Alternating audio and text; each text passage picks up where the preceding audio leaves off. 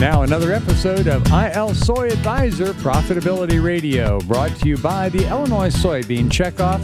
ILSoyAdvisor.com is your best source for soybean management information. Folks, with us Carrie Rinker from Rinker Law, an attorney from Champaign who specializes in ag law. Carrie, thanks a lot for joining us today. Thanks for having me. What are some of the other legal concerns that farmers should be thinking about and maybe taking a really close look at? Well, with the start of the new year, I think it's always a great reminder for everyone to either establish or go back and review your estate plan, and I think that an estate plan is so paramount for everyone. It doesn't matter what your age is, where you live, if you're married or divorced, if you have children, every single person needs an estate plan. And I get it. Life is busy. And to be perfectly candid, the only reason why I myself, as an attorney, got my own estate plan done was I had to calendar it and treat it like any other client deadline.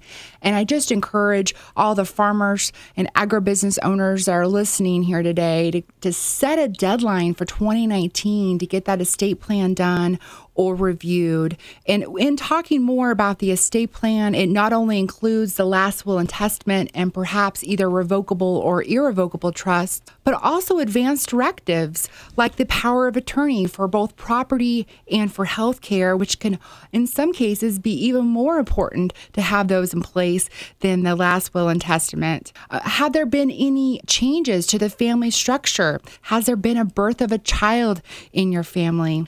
If the answer to that question is yes to any of those, then your estate plan needs to be revisited and make 2019 the year to do so. And remember, soybean management pays. Visit ILSoyAdvisor.com for more recommendations. That's ILSoyAdvisor.com, funded by your Soybean Checkoff.